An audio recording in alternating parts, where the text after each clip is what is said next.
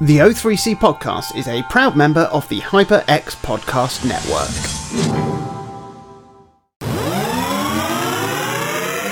Hello and welcome to another episode of the O3C podcast, coming to you from O3C Games. My name's Jonathan Dunn and I'm joined by my two friends Chris Dow, hardware backwards compatibility, and Minty Booth, capable of brushing just about anything.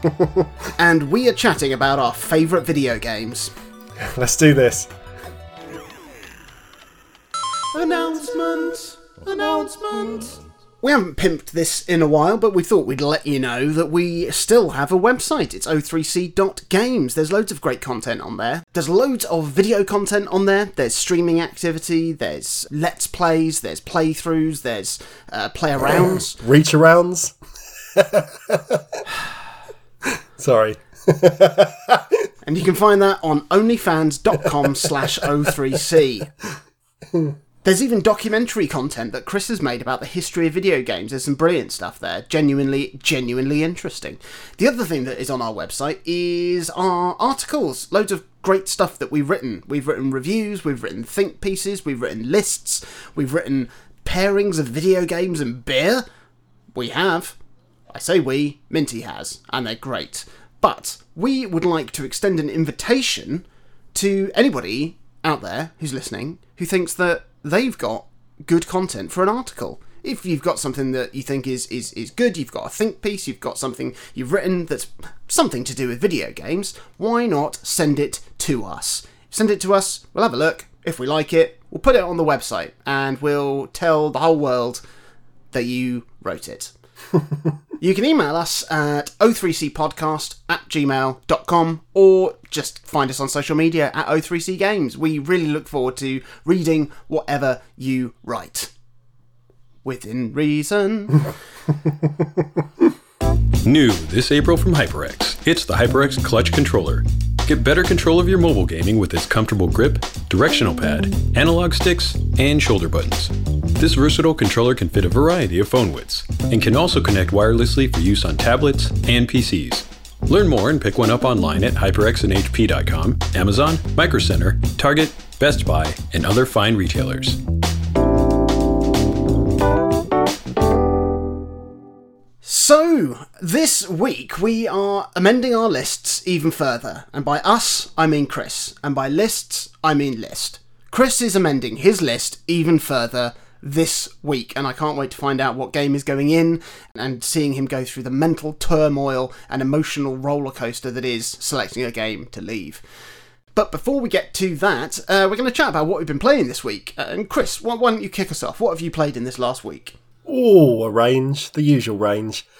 For my quick Elden Ring update, the other day I lost 20,000 runes. Oh, no. And for a split second had my first real fuck this game moment and switched it off in a little pissy huff. And that's probably the first time I've done that the whole time I've been playing. But I did reload it later that night. I warped somewhere else to get a change of scenery. I ended up taking down one of the invader characters at the Round Table Hold. Oh yeah, that's a great one, that. It was a lot of fun. Good. And I'm very happy to report off the back of that at that point, suddenly the game was great again.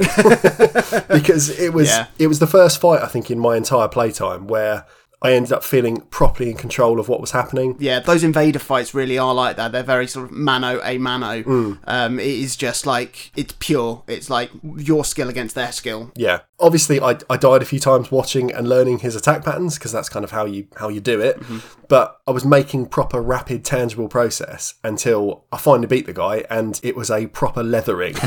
You know, I really, really did boss it. Yeah. And I enjoy it. It's such an odd game for me to try and articulate my feelings towards properly because it's been a very long time since I played something that is meant to challenge you. And, you know, there's games I play that are difficult, that I enjoy, like Clone Hero, for instance. But I've already done the legwork, you know, and for that sort of game, it's a you never forget how to ride a bike sort of skill. You know, I might get a bit loose over time, but a couple hours practice and I'm back to kind of where I was. But for something like Elden Ring, it's all new.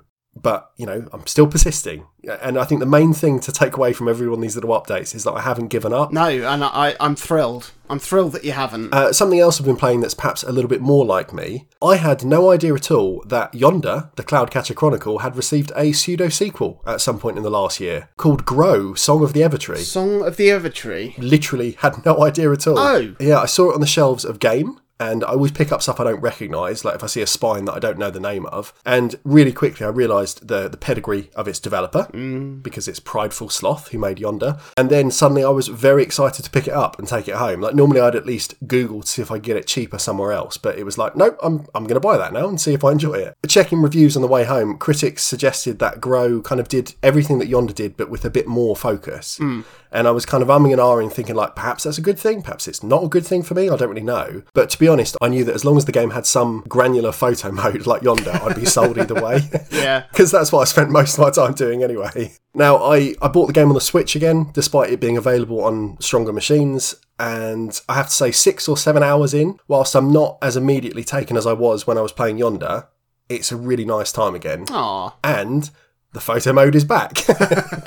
That really is the kicker. The game this time, it's split into slightly different gameplay styles. Like there's 3 kind of pillars. So you've got the more traditional third-person exploration stuff that was in Yonder. You've then got a kind of much expanded farming and agriculture mode sort of thing, which has you tending to these little islands in the sky to bring back life to the wider world. And that also helps you generate resources as well by doing these kind of menial tasks like smashing rocks or planting seeds or watering. Just the basic Harvest Moon stuff, really. And then the third part is you kind of have like a sort of town building simulation and management as well. And each in-game day then basically asks that you tick off tasks in each of these 3 areas, whilst a sort of in-game reward system, much like the Animal Crossing Nook Miles, is giving you like treats every 5 minutes, it feels like, to keep you engaged as you go.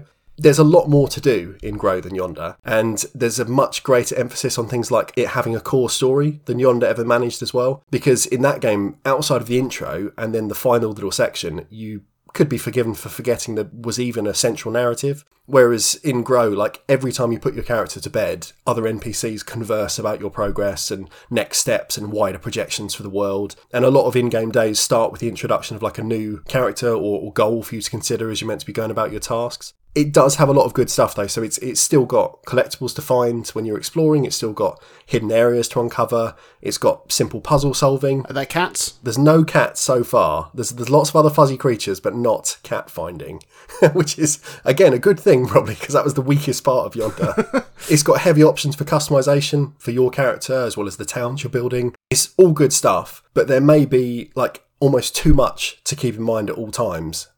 For me at least, because the really good stuff that I enjoyed in Yonder was the endless kind of wandering and the ability to just kind of switch off and just do your own thing. And it's much more driven, so that kind of freeform thing isn't quite there in the same way. The other bit that's been strange is that as each day progresses, the sort of day-night cycle, the game forces you to go to bed.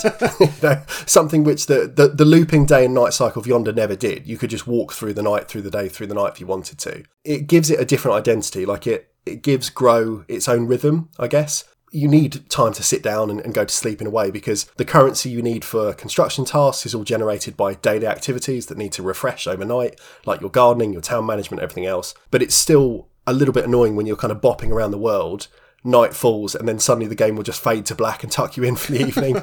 I don't enjoy that. I want bed to be my choice. I'm an adult. I can do what I like. For anyone that's played or looked over Yonder and thought, seems a bit listless, I think Grow would probably be much more up your street. Yeah. Because it does have more to do, like I said. The scale of micromanagement probably places it bang in between maybe Animal Crossing on the kind of listless side and Stardew Valley on the other side, in terms of like having a tick list or having a very loose kind of just series of things you might fancy doing. But if it sounds like your kind of thing, I would recommend it. Give it a go. Like, you know, I'm sure it plays better on other platforms than the Switch, but the Switch is still the place to go for this experience, I think, because you can play it on the TV for an hour, you can take it to bed and play it for half an hour. It just fits those games, and it's, you know, a big part of why I love that console so much. And presumably you might mention later, Jonathan, why you are enjoying the Steam Deck as much as you might be enjoying. I don't know why you would think that, apart from the fact that you see every time I come online. I believe you've probably had a look at my playtime over the last couple of weeks. Yeah. I might have had a peek. I have had a wonderful time with my Steam Deck, and the latest thing that I have done is complete Sekiro. No, I can't believe it. I did. I gave up on that final boss when I played through it the first time, and for good reason, because it is really, really hard. But on about the 4th or 5th try this time, I just started to glimpse a possibility that I could do it. There was a particular dodge I was pulling off with consistency through one move that this guy was doing that was like, I can get a hit in there, and if I can avoid all the other attacks and just keep getting hits in there, then I've absolutely got him. Because like so much of Sekiro is about that. Like, you use the fact that you are fast and you can fling yourself around with your grappling hook and stuff like that to avoid things. And it's then just studying attack patterns and then seeing where you can get an attack in. Sometimes, like, you know, if you can memorize an attack pattern, then you can get your parrying or your deflecting in at the right times to then massively decrease their posture. But, you know, if you don't want to do that, if you do just need to be careful, like when the boss can kill you in one hit, or when you're running really, really low on health gourds or anything else, then you can just start to really keep your distance and just try and find, just those tiny, tiny little slivers of time you can just get, even if it is just one hit, and it will take like 100 hits to kill him. You can do it if you're patient. And when I finally found that in the final boss, I started shaking when I realised I could potentially do it. And it wasn't until another couple of attempts later that I then did it. And I had no resurrections left, I had no health gourds left, I had no health recovery items, which you don't really get many anyway. And I literally was one hit away from being killed. It was whoever gets the next hit wins the day. And I realised that, you know, in terms of the game, if he got the next hit, I was going to suffer a lot more than this bundle of code was if I didn't get it. And I did, and I managed to get it. And I had the most insane adrenaline rush. I was physically shaking for a good half hour afterwards. I genuinely had to have a Horlicks and some mild sedatives to bring me back down, like genuinely, because like literally if I hadn't done that, I wouldn't have been able to start a New Game Plus straight away. Oh, you're mad.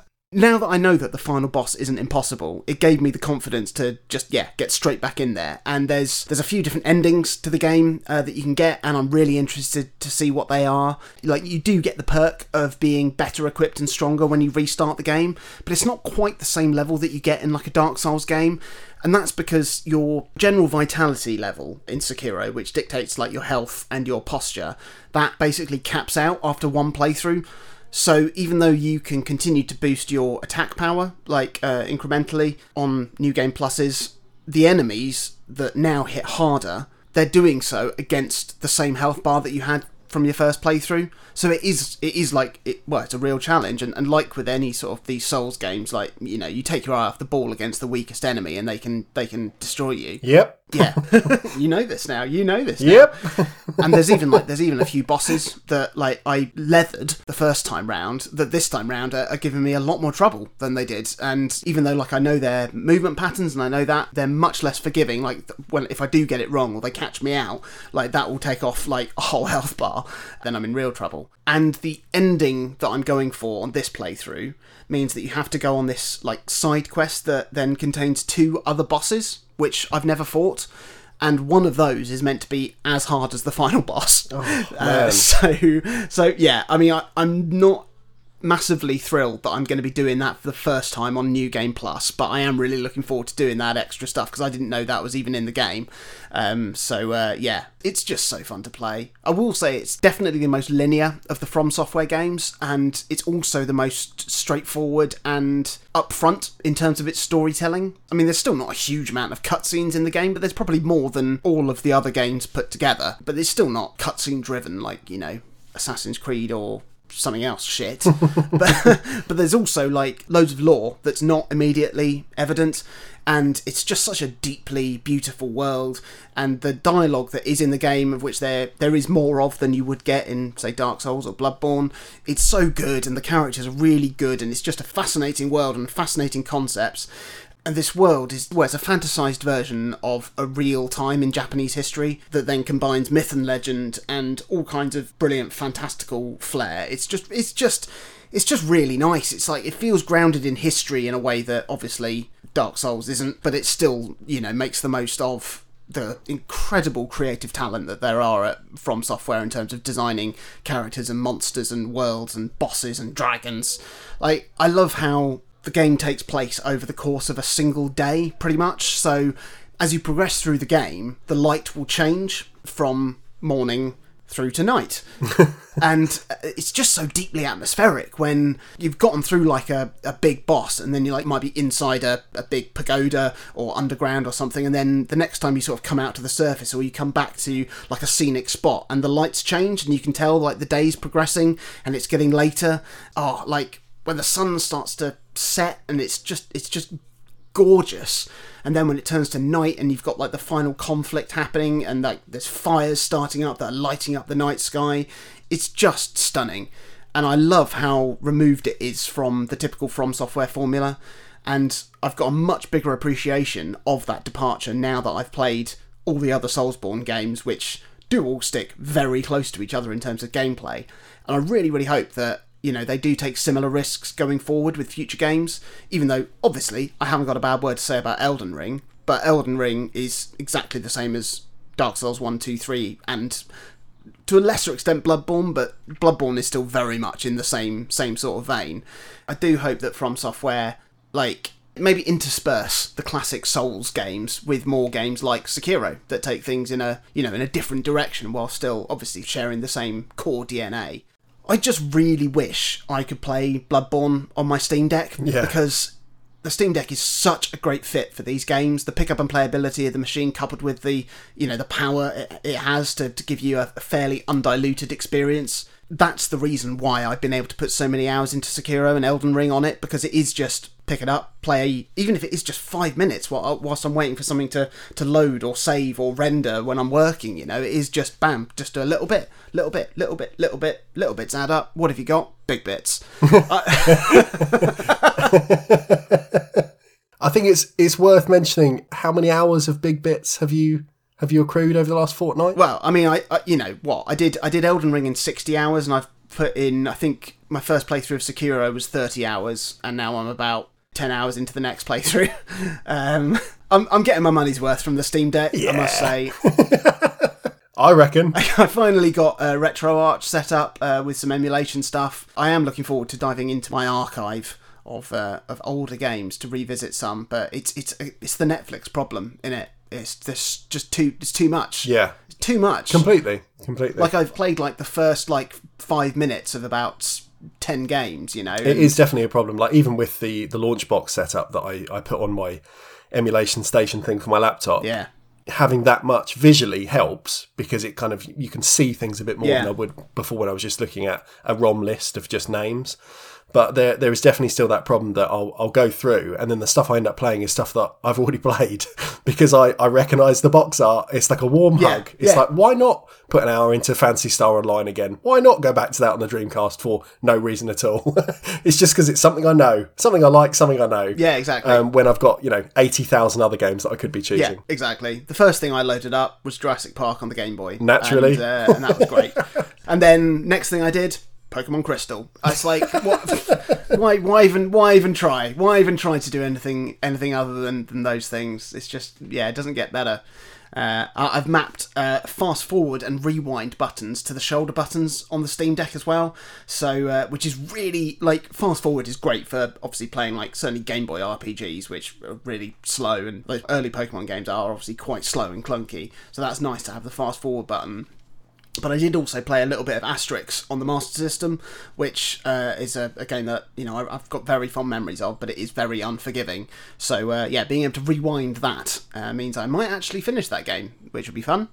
So stay tuned. It's got good music, lovely music in that game. Yeah, it's really, really good. I told you the story about how I went back to my wife's childhood home, and she had to sort through some stuff in the loft. One thing that she had in an old cardboard box was a copy of Asterix on the Master System. It's lovely, which is great, and I've got that copy sat on my shelf because I don't have any of my Master System stuff anymore. I think we probably traded it in when we got our Saturn when we were children. Yeah. Or something like that. Gave it away to a lesser family.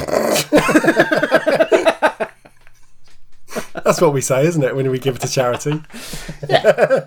If only my funds or possessions could go to a lesser family. Exactly. That's, I mean, literally, it's how hand-me-downs worked in my family. Like, my big brothers would say, "Oh, can you give this to a lesser son?" Minty, what have you played this week? So I might sound a little out of breath, and that's because before we started recording, I went for a run. With your did you go on a Digimon run? I did, yes. So now that I know how this thing works, I've been ploughing through the Digivolution tree in the DIM card that came with it, which I believe is called Impulse City, which gives you, as we spoke about last week, it gives you a little tree of horrible chartreuse-coloured Digimon. But today, at about 10:30, I did get to the final stage, the Mega level, and got a Kazuchimon, who is a Mega Digimon that digivolved after training its body and spirit to the utmost limit under an unfathomably strict regimen. It looks like it belongs in Sekiro, to be honest. It's got swords. Need I go on? That's your character design document there, isn't it? Yeah, that's all Sekiro is. So I've put my Kazuchimon on the companion app on my phone, now that I have used it to beat adventure mode on the Vital Bracelet, which has unlocked not a secret Digimon, but I guess the final Digimon that you unlock on this card. I've got a little fuzzy fella on my Vital Bracelet, which I'm gonna try and get to digivolve into that secret fella. Well, by the time that we record next week. When you get to ultimate level, it takes 24 hours. And in that time, you've got to get so many trophies. You've got to do so many hours of exercise. You've got to win so many battles. What I didn't realise was that if you miss the requirements to have your Digimon digivolve in the time frame, the number of trophies that a Digimon has resets, which I was mighty sore about. Well, I imagine. To be honest with you, both emotionally and physically, because a lot more running. Yeah, a lot more running. You could boil an egg on his thigh. Yeah, cook some bacon wrapped around my ankle for sure. Yeah. That's. I'm not physically very good. Oh dear. But yeah, so I've got my Mega level Digimon in my companion app. I'm using it to do tournaments and the raid battles, which are commonplace in these sort of monster trainer apps. And I've got a little fuzzy Bibimon in my watch that I'm going to take down another branch of the family tree. And I got an email earlier today saying that a couple more of my cards had been shipped. So Oh, lovely. I hopefully have a decent bit of this Digimon family tree ticked off by the time I actually get a card with Digimon that I like in it. What else have I been doing? I have been playing more Rune Factory 5. Oh, how are you getting on with that shit? How's the farm? Yeah. I didn't realise that this is the first 3D Rune Factory game. And after playing it for, how long have I been playing it now? About 40 hours? It definitely is a first 3D game in a series, for sure. Now that I've put a decent chunk of time in it, I'm happy to say I'm a little disappointed with such things as the performance issues. Some of the things like designing a room or placing furniture, a little bit janky, because instead of like allowing you to go into sort of a planning mode, you have to pick up every bit of furniture and place it down as your character. Oh, It's fucking horrible. I hate it. that's annoying. Yeah, really annoying. That's like old school Animal Crossing.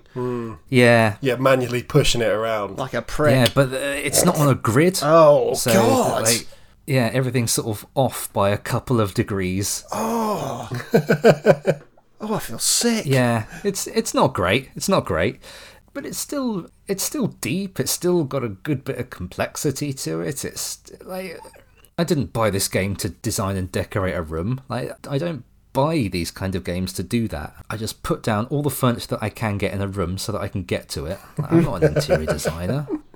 As long as I can get to it and use it to cook a fish that I've just caught, or chop up a cucumber that I've grown in my pasture on my arable land, Yes, then arable. yeah, I'm happy. I have started to watch a few little YouTube tutorials as well for some tips and tricks, which has opened up a whole new realm of things. I've now got a cow and a chicken. Lovely.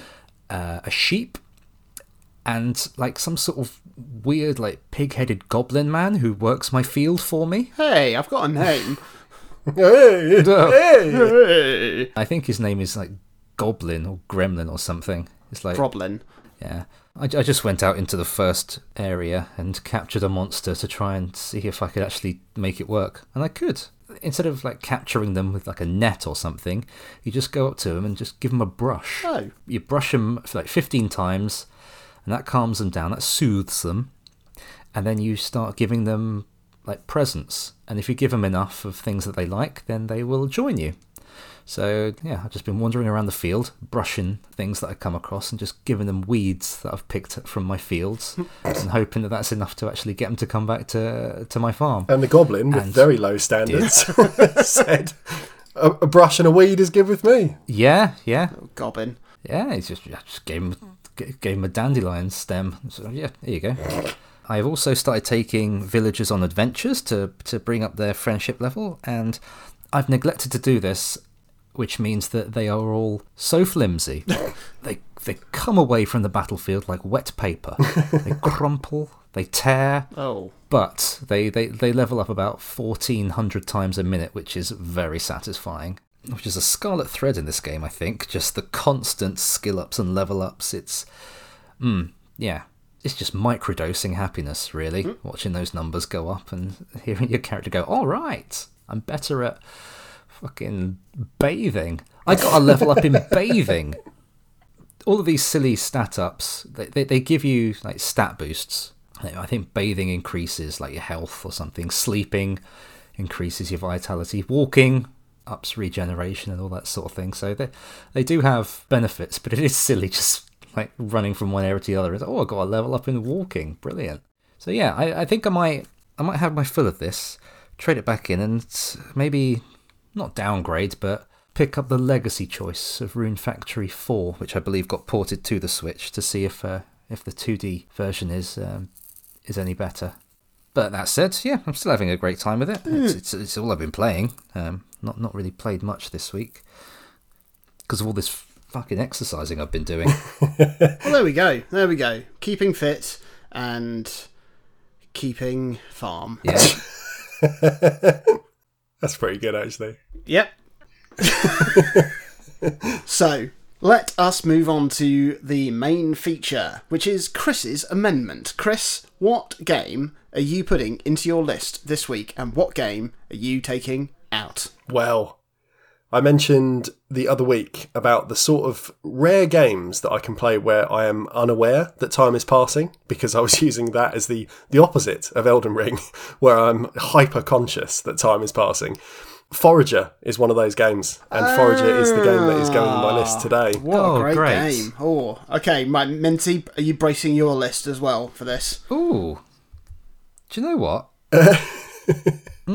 Oh! Well, Because I'm not. No, I'm...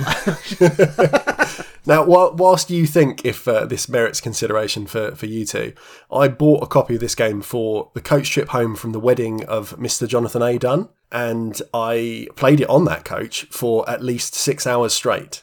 And then every time I turned on my Switch for the next few weeks, I would routinely put another couple of hours in until I'd beaten it. Maybe, 30 or so hours down the line. A year or so later, when the long overdue content updates finally migrated from the PC version to the console version of Forager, I wiped my save and then did it all again. Plus probably 10 more hours on top this time for the extra stuff that had been added. I know you were both fans of this thing. Obviously, you've both just cooed as I brought it up. But for anyone listening currently shrugging their shoulders, who maybe didn't listen when we were playing this kind of a couple years back on the show, Forager is essentially an idle game, I guess, that you play actively. It's a top-down pixel art thing that at a glance could be any number of other action RPGs or farming games, really. You could reduce it down to being a bit like a sort of 2D Minecraft, a bit like a kind of top-down Terraria. You could say it's got elements of something like Stardew Valley, but it has a very different play loop to any of those because it's tied so heavily to those elements you'd normally associate with idle games. So yes, you do have RPG style character leveling and progression, as well as direct character control, which is different. But you're also working almost constantly towards automation and resource attrition and crafting loops that end up turning 10 of X into 5 of Y into 1 of Z sort of thing. And what I think it does really well is that you begin Forager and it's all about hard labour. So you're manually mining everything, you're holding the button down, you're going swish, swish, swish, you're collecting your wares, you're letting things respawn, and then you're going again. And that in itself is pretty satisfying. But naturally, an hour or so in, you're thinking, this is going to get a little bit tedious if this is all I'm doing. But the game is really clever to then say, okay, well, now you can build some buildings that are going to mine some of these areas automatically. Or you can build a factory that's going to take these resources and produce tools and items and other stuff that you need that's going to make it a bit quicker. And then when that starts to feel a little slow, you start to unlock bots that will do some of the mining and collection for you and fly around the map alongside your character. And that loop in itself is really satisfying. The pacing is really strong. It's a good loop. But again, if that was all there was to do, it would be no better than the 250 different idle games currently installed on Minty's new phone. As an example, like years back, I played Clicker Heroes, and I loved that game for the first 4 or 5 hours when I was kind of quite actively clicking, upgrading, thinking about what I was doing. And then once I got the hang of it and saw that it was just going to be build yourself up, restart, build up a little bit more, restart, that's the point I lost interest. Like I needed something else to do other than just clicking and upgrading in order to hold my attention. And what Forager does incredibly well is that it quite casually reveals at the beginning that it's also got dungeons, and it's also got some cryptic puzzles, and it's also got some little combat challenges, and it's also got a museum to fill with stuff, and it's also got a humongous skills tree to conquer, and quite a big map to expand, and Lord knows what else, which means that there's never more than a few minutes of time when you're not actively working towards an objective or goal. By the late game, it's not uncommon to be juggling multiple tasks in your head at once, but in a nice way that makes you feel like you're making progress all the time, because you might be turning over a puzzle in the back of your head whilst you're digging up the ground to try and find some rare gems to complete a fetch quest for someone. Whilst that's going on, you might have some sentry drones kind of mincing through some enemies that are raising your XP, which is going to help you unlock a permanent boost that will mean your factories are going to churn out some leather or ingots or something, or just a little bit faster. Or you could be waiting for a windmill to pump out some animal feed, because the feed, you can shove it down the maws of your cows and chickens and they're going to do a little poo, and that little poo is going to be used to create some landfill that's going to let you build a bridge to a new island, like a new destination, another new challenge. It's very, very giving. And all of this stuff is happening whilst, like I mentioned, you might be digging up the map like a madman, harvesting rare gems to put in a totem somewhere that might give you a chest. The chest might give you a skill orb. That skill orb might have enough XP in it for you to level up. And then a level up might let you have another persistent upgrade that's going to do something better, make your windmills turn faster. And then suddenly you're making this animal feed quicker, and your fecal alchemics are ticking over that much faster. Someone's had a coffee. And the whole time, like the whole time, as I mentioned, you've got that little puzzle turning over in the back of your head as well, that you've written a note on your phone to kind of go back and think if you can solve it yet. And it's really, really engaging front to back. And I think it's a remarkable achievement of distraction and concurrent quests and oblique puzzles all at once. It's all going at all times. But there's just such a beautiful simplicity in the way that all these systems are interacting. And across those hours and hours I played, whether on the coach for that kind of opening 6 hours that I put into it then, or the time that I was spending at home past then, it was always engaging. It felt like the perfect amount of things to do at all times. I like it very, very much. and if anything, like thinking about this today and writing down some notes and really considering it, extolling the strengths of a game like Forager, that for me is a real 10 out of 10 experience, it makes me reflect more on how the loops of something like Grow, that I mentioned at the start of the show, a game that I'm still obviously enjoying very much, but it's rougher around the edges. It's got lots of ambition, but it doesn't quite hold up as well because the pieces just don't interlock quite as smoothly as I think they do in Forager. Even though, at a cursory glance, it's quite a similar experience. You're doing different things, you're expanding a map, you're finding bits and pieces, you're collecting resources and everything else. But it just doesn't quite go in. Like when you buy one of those off-brand puzzles and kind of the edge of each little corner just has like a little splinter where you're like, I think it goes there. But equally, it's like, but it might not. And I think it's a bit of that. So yeah, it's not quite as good, but Forager is fantastic. And so it's got to go in the list somewhere. And it gets harder every time. It really gets harder every time. And it pains me to do it this time, but Dynamite Heady on the Mega Drive is going to get the chop. It is an outstanding Mega Drive action game by Treasure, but so is Gunstar Heroes. And given the choice of playing just one, there's no contest for me. I played both of these in the last week just to kind of like weigh it up and think, are they different enough? Are they too similar? Like, I'm basically just desperately trying to find things to take out now because I'm playing these games that I know are better, and yet I can't get rid of Bomber Raid. So Dynamite Headdy is good, but Gunstar is more fun. It's more immediate. It's more punchy. I do really like the sort of gimmicky stuff in Dynamite Headdy. It's got a lot of odd and experimental bits and levels and stages. It's got fantastic bosses. It's got lovely set pieces for kind of a humble 16-bit machine. But Gunstar is Treasure's first real effort on the Mega Drive. It's just such an achievement and statement of intent for everything they'd go on to do. And I think it earns its place more. And like I mentioned, if I'm going to go back to one, that's the one I enjoy most. I think Forager is going to go in around the mid-40s. I've earmarked it as being just above Diddy Kong Racing on my list for now. There's no real rhyme or reason to that placement, as the two games have fuck all in common, but I'm happy to whack it in there for the time being at least. I think by the end of this season, we are going to have quite a lot of upheaval as we really reflect on how to make these lists, at least temporarily, more definitive. Yeah. But for now, I think that area is where I'd like Forager to end up. So it's going to sit there, even if something like Diddy Kong might drop down a few numbers when I come to actually reappraise the whole thing. Forager is just a really great time killer. Yeah, play it on whatever you can. I'm pretty sure it's got a mobile port. I'm sure that would be a good place to play it as well. Just something to kind of play for a little bit here and there. And then just see those numbers go up. We just like numbers going up. You can get it on mobile. It's $6.99 on the App Store. There we go. Bargain. Yeah, I did really enjoy it. I didn't quite get that experience that you got from it, and I don't know why, and I can't quite remember playing it. It was a game, and it happened, and that's that. It was a game that I played.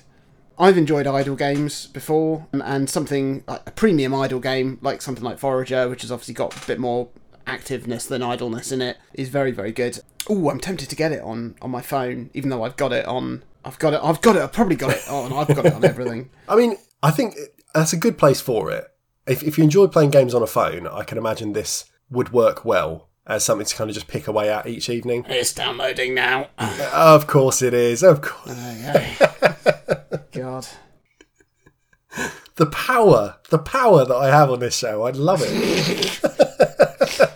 Just absolutely lording it over you. It's just any time it's like, tell you what, Jonathan, I think you might want to check this game out. And then you just hear the cash register ping in the background. Yeah, there's this really good game actually. It's called Chris's Bank Account. If you can just pop $19.99 in there, you can have a good time. I mean, that's basically it, isn't it? That's basically it. Yeah. Minty, how did you get on with Forager? You loved it, didn't you? Love Forager, yes. I think the word that I picked up on in your appraisal, Chris, is the word giving. Yeah. What a wonderful word that is to just sum up this entire game. Like, you start off, it quickly spirals out of control, doesn't it? Just the amount of stuff that you have, and you can be very happy just sort of attacking sheep, planting flowers, and that sort of thing. From what I remember playing, making the buildings, you're never, outside of little characters giving you side quests or anything, you're never pushed to do anything like this. You're never pushed to actually open up the menu at any point, really. No. So to sort of have all of these huge buildings like your lighthouses, your forges, your void portals and all the rest of it, just there and waiting for you to discover without anything pushing you towards it. No checklist, no side quest bar or anything like that. It's remarkable. It's a giving game that you can take from at your own pace. What I quite like is, like an episode of How It's Made, where you see kind of something go through a whole factory process. By the end of Forager, when you really have things set up properly, everything is kind of timed perfectly to be that, okay, when that factory is going to kick out that item, it'll be just in time for it to almost be immediately picked up by the next one to then go into this next item.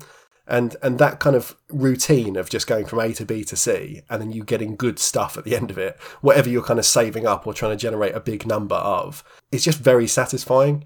And then whilst that's going on in the background, you have kind of that passive satisfaction, whilst you are just an absolute war machine, just like tanking through the world, ripping things to pieces, and just digging up tens of thousands of items simultaneously. It's, you talk about kind of the constant level ups in Rune Factory, by the end of Forager, the sidebar of the screen is just endless notifications of just stuff you've picked up and harvested, to the point where I know when you were playing it, Minty, your Switch was like wheezing. It was, wheezing under the weight of it. It dropped to about 3 frames per minute. But there's something really nice about that as well. Yeah. Playing Forager. The power. Well, there we go. I'll have a play of this, and I'll let you know how I'm getting on. Good. So there we go. That was another amendment. It was Chris's amendment, and it was Forager. It's a good game. It's a good game. It's a really good game. Have you played Forager? Tell us if you have. Tell us what you thought of it. How much do you love it? You can talk to us about anything you want, really. O3C Games. That is what we are at on everything. Or you can check out our website, o3c.games. Read, watch, listen, love. You can also support us on there. You can go to o3c.games/support, and there's a link to our Patreon page. You can donate some stuff to us. We'd really appreciate that. It helps us keep the show going, helps grow the podcast as well, and makes us feel good about investing our time and energy and blood and sweat and tears. A couple of quid a month. We'd really appreciate it. If you don't want to donate long term, fine. o3c.games/support also has a one-off PayPal donation link. If you just want to throw us a few quid to say, why don't you get a coffee on us, or here you go, here is £1 for every episode you've made. That'd be great. Yes, please. Yes, please. If everyone could just agree to do that, We'd be laughing. we'll be very happy about that. I'll buy you both a Steam Deck. Yes, please. The listeners aren't getting anything out of that, but you'll hear our smiles bigger every week. If you want to chat to us individually, you can also do that. I'm on Twitter at Jonathan Dunn. I am at Chaz_Hodges. And I'm Clement_Boo. And please do join us next time when I will be amending my list even further. Yes, you will. And now a word from our sponsor. And now a word from our sponsor. And now a word from our sponsor. Sequelcast 2 and Friends looks at movies and video games and franchises, one movie and game at a time. Hosted by Matt Bradley Shurgi, Thrasher, and Alex Miller, been going since 2009, and we're part of the HyperX Podcast Network. Superhero stuff you should know! Go deeper than you've gone before into your favorite comic book films, storylines, and characters. Superhero stuff you should know. Part of the HyperX Podcast Network. New this April from HyperX, it's the HyperX Clutch Controller. Get better control of your mobile gaming with its comfortable grip, directional pad, analog sticks and shoulder buttons. This versatile controller can fit a variety of phone widths and can also connect wirelessly for use on tablets and PCs. Learn more, pick up one online at HyperX and HP.com, Amazon, Micro Center, Target, Best Buy, many other fine retailers, probably in the UK as well, hopefully. I don't know, have a look.